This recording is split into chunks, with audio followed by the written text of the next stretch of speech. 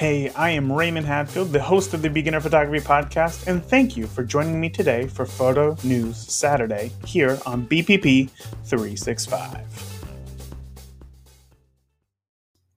This week we got the story of a Canadian wedding photographer, Eric Said, who fell into the ocean while shooting an island wedding.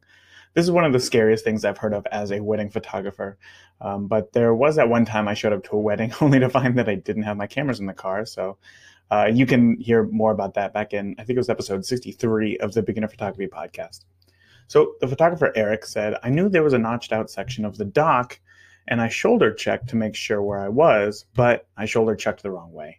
The cutout was right behind me and I walked straight off the dock into the ocean.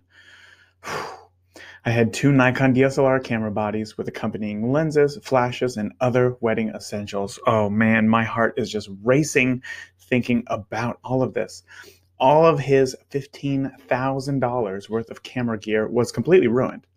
Eric said that he apologized to the bride, took 3 minutes to compose himself, and luckily his second shooter had an entire second kit that Eric was able to use and finish shooting the wedding on. I think this speaks super loud to me as I often shoot weddings solo without a second shooter.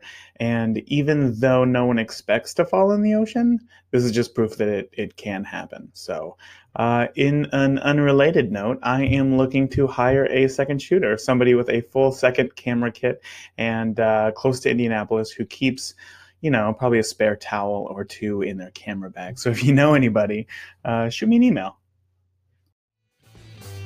Hey, want to take your photography education deeper than this daily podcast? Well, sign up for our free 14-day video course, Photography Basics for Beginners, 14 Days to Better Photos.